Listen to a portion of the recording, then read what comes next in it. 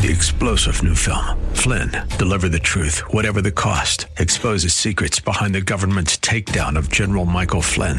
Flynn knew what the intel world had been up to. He ordered the first audit of the use of contractors. This set off alarm bells. He told the truth. He was the most dangerous person for Donald Trump to hire. They had to get rid of Flynn. Flynn, deliver the truth, whatever the cost. Available now. Watch it today. Go to salemnow.com. salemnow.com. The Bruce Hooley Show podcast is brought to you by HemisphereCoffeeRoasters.com. Creating jobs and restoring dignity one cup at a time. Good coffee doing good. Learn more at HemisphereCoffeeRoasters.com.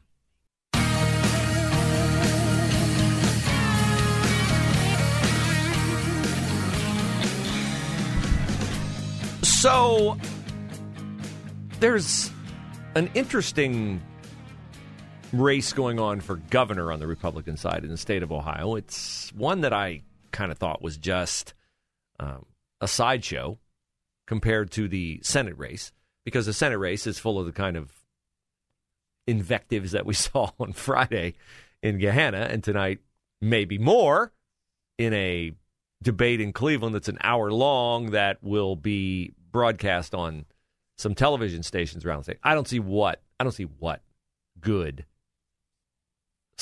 substance can come from that Senate debate tonight, because the format is just stupid. Like, candidates get like 30 seconds to talk and then 15 seconds to respond, and leave it to TV to ruin an event. They've ruined sports on TV. They've ruined everything. They ruined news on TV. They've ruined everything. And now they're going to ruin a debate. But the governor's race has always been like, DeWine's going to win. He's the incumbent. He's been known forever. He's got name recognition, and it's a Republican-leaning state, so he's going to beat back the challenge of Joe Blystone, the farmer from Canal Winchester, and Jim Renacci, who has run for Senate, served in the U.S. Congress, and wants to be the governor. He's going to win. Then the polls started coming out, and DeWine's ahead, and DeWine's comfortably ahead, but, well, he's clearly ahead. I don't know whether he's comfortably ahead, because if he were comfortably ahead, would Mike DeWine refuse to debate Joe Blystone and Jim Renacci? I mean, it doesn't look good when you duck a debate. It looks like, well, guess what? It looks like you're ducking. And there is a debate, or supposed to be one, on Tuesday, March the 29th. It's a week from tomorrow. Central State University in Greene County. Mike DeWine lives like a couple drivers in a 5-iron from Central State University. No problem getting there. But he's not going to get there. He's not going to go there. Because, what, the other candidates aren't there? No, they were going to come. They were waiting for him to say he was coming. They were waiting, Renacci, Ron Hood, and Blystone, for DeWine to say he's going. Doesn't do those three any good to debate each other. Debates serve your purpose if you can take on the front runner. I think DeWine owes it to the people of the state of Ohio to face some of the questions he would face at that debate. But, of course, Mike DeWine is not interested in facing those questions, because Mike DeWine has nothing to gain by debating them. Blystone, Renacci, Hood might make a favorable impression on people, and I've said all along that DeWine has a tougher time winning the primary in the state of Ohio than he will have winning the general. He's not going to have any problem beating Nan Whaley. He might have a little bit more problem beating John Cranley, the former mayor of Cincinnati. Cranley's a smart guy. Nan Whaley, I don't think you're going to become the governor of the state of Ohio with the mayor of Dayton as your launching office. So DeWine won't debate them. But he decides on this weekend, the Ohio Beef Expo at the State Fairgrounds, probably in town. Thinks, I'll run out there, shake a few hands with a couple farmers, show I'm a man of the people. Well, he goes out there, and guess who he runs into? He runs into Joe Blystone. Of course he does. Joe Blystone is a farmer.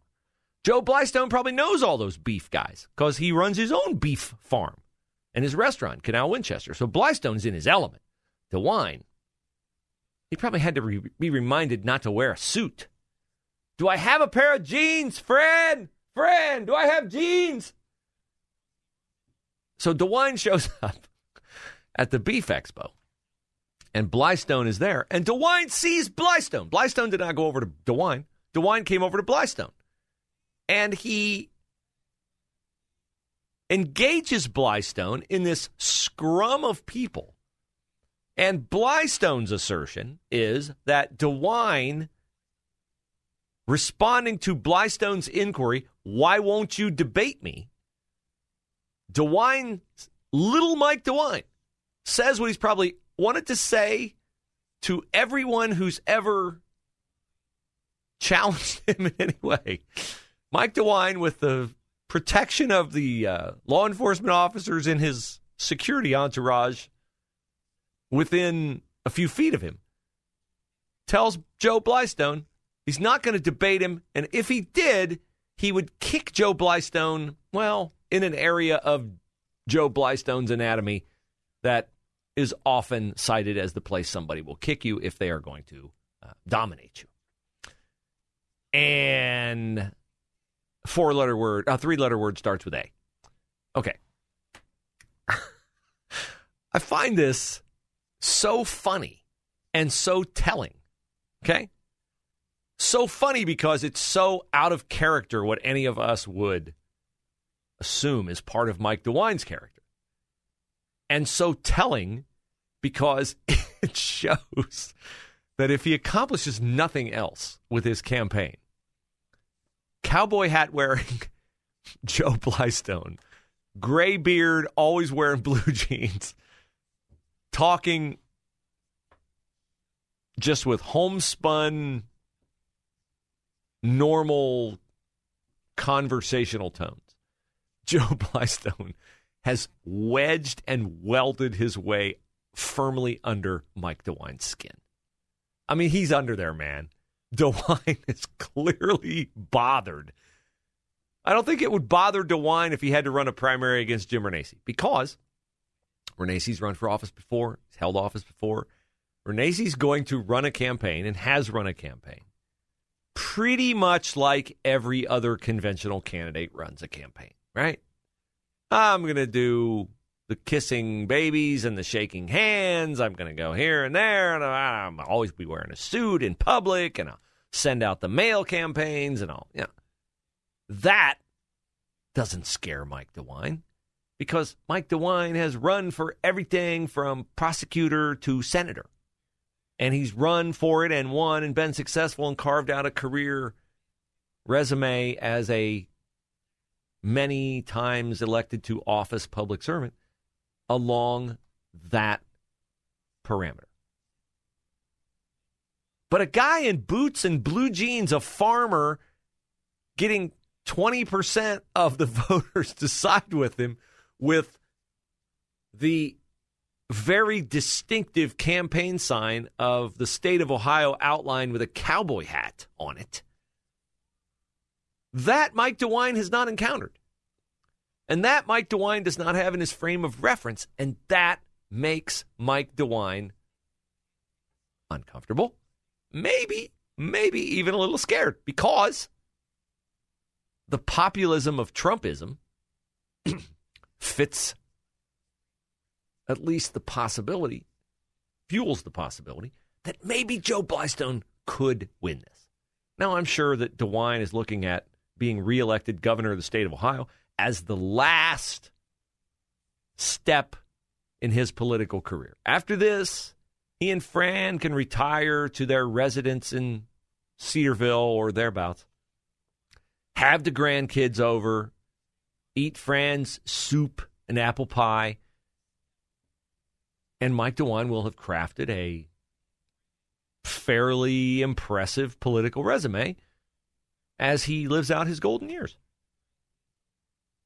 But if he would lose as an incumbent governor, an incumbent Republican governor with unquestioned name recognition in a state where, like, we're not Virginia, okay? Like, we're not a heavily blue state that is maybe ready to change our political stripes because the whole state has gone down the dumper crime-wise, education-wise. I mean, we got our problems.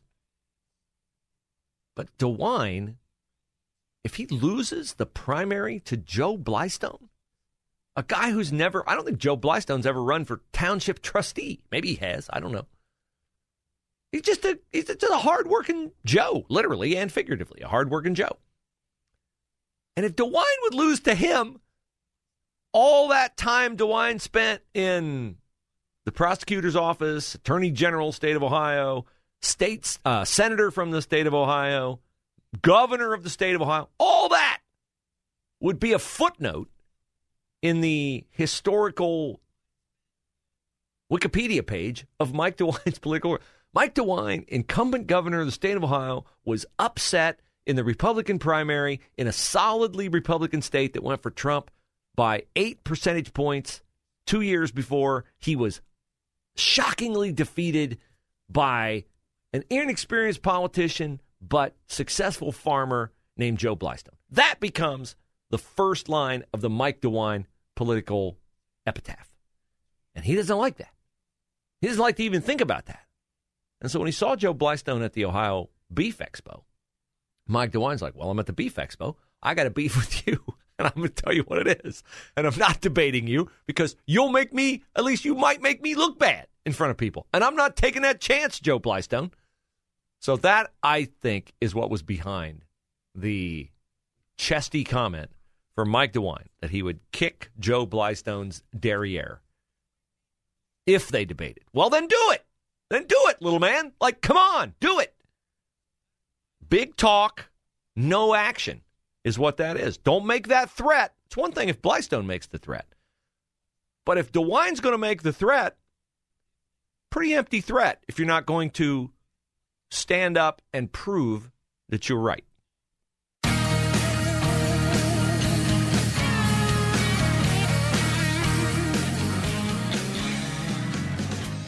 Well, I'll just say she's the newest Supreme Court Justice, Ketanji Brown Jackson. She is going to be the newest Supreme Court Justice. There's no chance that she's not going to be confirmed by the Senate. I don't think that there will be enough Republican senators, maybe even. I don't think there will be enough Republican Senate. I don't think the Senate on the Republican side will stay united against her. Okay, Josh Hawley has come out pointing out Ketanji Brown Jackson's past, I'll say, error on how she has adjudicated cases involving child pornographers. Like, she said dumb things. She's given very lenient sentences. She's made allowances for pedophiles legally. Maybe it's not as nefarious as we all think it is. It's all part of the left's viewpoint that the sexualization of children is really not a bad thing. In fact, it'd be good for kids, right? It'd be good for kids to be sexualized. So Hawley has found cases where she's just been way beyond the pale in her light sentences of child predators. But that's not what his objection will be painted as. It'll be, of course, painted as racism. And there are senators who are running for office who will not want that as a sledgehammer used against them in the run-up to their hopeful reelection in November. So Ketanji Brown Jackson is going to be confirmed. The thing we need to be praying for is that Clarence Thomas, the lion of conservatism on the court, has been hospitalized with an infection. And of course, the leftists are now coming out on social media saying, hey, maybe we'll get lucky and he'll die. Because they are, of course, if nothing else, extremely tolerant and compassionate people on the left. He has been in the hospital since Friday after experiencing flu-like symptoms. I can only imagine the glee that would be openly expressed by the left if Clarence Thomas died of COVID. They would love that, given some of the things that his wife has said about how the government has handled COVID and vaccines and the like.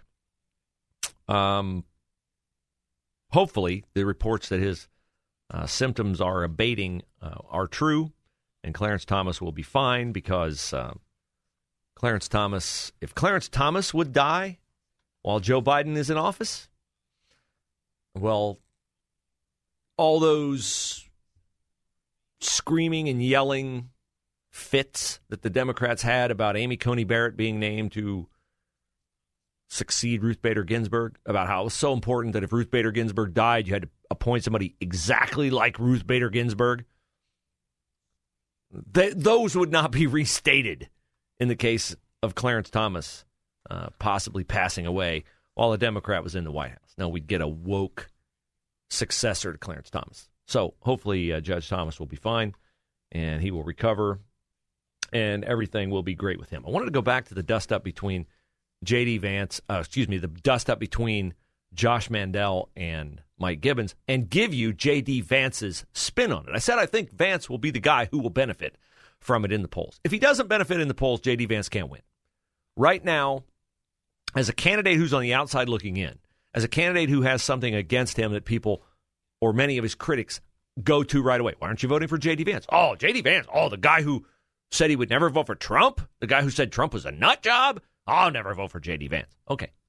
So when you have that on your resume, you need to either have people stop saying that, which they're not going to because in the state of Ohio, it's still clearly Trump country, or you need the guys who are ahead of you to screw up and come back to you. And I think the Mandel-Gibbons dust-up brings them back to Vance.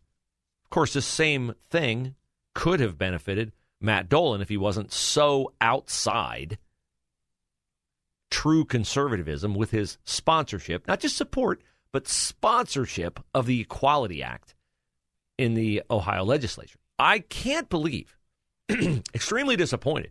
By the way, Josh Mandel, you're a fighter, so I've been told 1,000 times. How do you let Matt Dolan skate Josh Mandel on being a co-sponsor of the Equality Act? I shouldn't ask solely Josh that question. I should ask Gibbons that question, and Timken that question, and Vance that question. Free political consulting advice from me as you get ready to debate tonight in Cleveland. Is anybody going to call out Matt Dolan for supporting the LGBTQ movement as a protected class? Is anybody going to call out Matt Dolan for supporting them as a protected class, which would lead to more biological boys playing girls' sports in the state of Ohio? As I said, I was at the girls' state basketball tournament 2 weeks ago and the boys' state basketball tournament this past weekend. On the bench of one of the teams from rural Ohio in the girls' tournament was an obvious biological man in a dress sitting with the girls on the bench, like trainer, coach, something. And I'm like, from rural Ohio, really? We got this? I can't go into any further description so as to protect the identity of the school, which I don't know why I am, but I like the area where that school comes from, but I was stunned. And then over the weekend in the boys tournament, we've got a biological boy, clearly, dressed in the glittery cheerleader outfit, doing handstands and cartwheels at midcourt during a timeout. And I'm like, okay, this is what Matt Dolan is for in the state of Ohio because he says it's good for business. Anybody going to call him out on that? So Dolan and Timken also could benefit from the Gibbons thing with Josh Mandel, but I don't think so. Here's J.D. Vance on War Room with Steve Bannon the day after the dust-up in Gahanna. What happened last night, and how did it impact the audience? Because this is a poll of the audience, correct? Yeah, we had about, 800, 900 people there, and the straw poll said that I won by over a 2-1 margin because, Mandel and Gibbons, who I think they're the other two candidates that have a decent chance of winning the Senate seat, they completely made clowns of themselves. I mean, Gibbons is like a 70-year-old guy, and Mandel stands up there like he's going to fight him. He gets in his face. He calls him names. And I'm just thinking, man, this is how you show you're a fighter, that you're tough. You're going to beat up on a 70-year-old man. And next week he's going to go to the nursing home and beat up on a bunch of 80-year-old ladies to show he's tough. I don't think that's in Josh Mandel's plan. But Vance was happy, and we'll see if the polls bear out why he's happy. 3-star general Michael J. Flynn, head of the Pentagon Intelligence Agency, knew all the government's dirty secrets. He was one of the most respected generals in the military. Flynn knew what the intel world had been up to. He understood its funding. He ordered the first audit of the use of contractors. This set off alarm bells. The explosive new documentary, Flynn, Deliver the Truth, Whatever the Cost, uncovers the facts behind this scandal. Flynn told the truth. He was the most dangerous person for Donald Trump to hire. I find out the worst enemy that I'm going to face in my life is right here in America. They took my assessment and they wanted me to change it. And I was like, I'm not changing it. They had to get rid of Flynn. With in-depth interviews, archival footage, and never-before-seen personal records of the man behind the headlines. I just felt like I was drowning. Flynn, Deliver the Truth, Whatever the Cost. Available now. Watch it today. Go to salemnow.com. salemnow.com.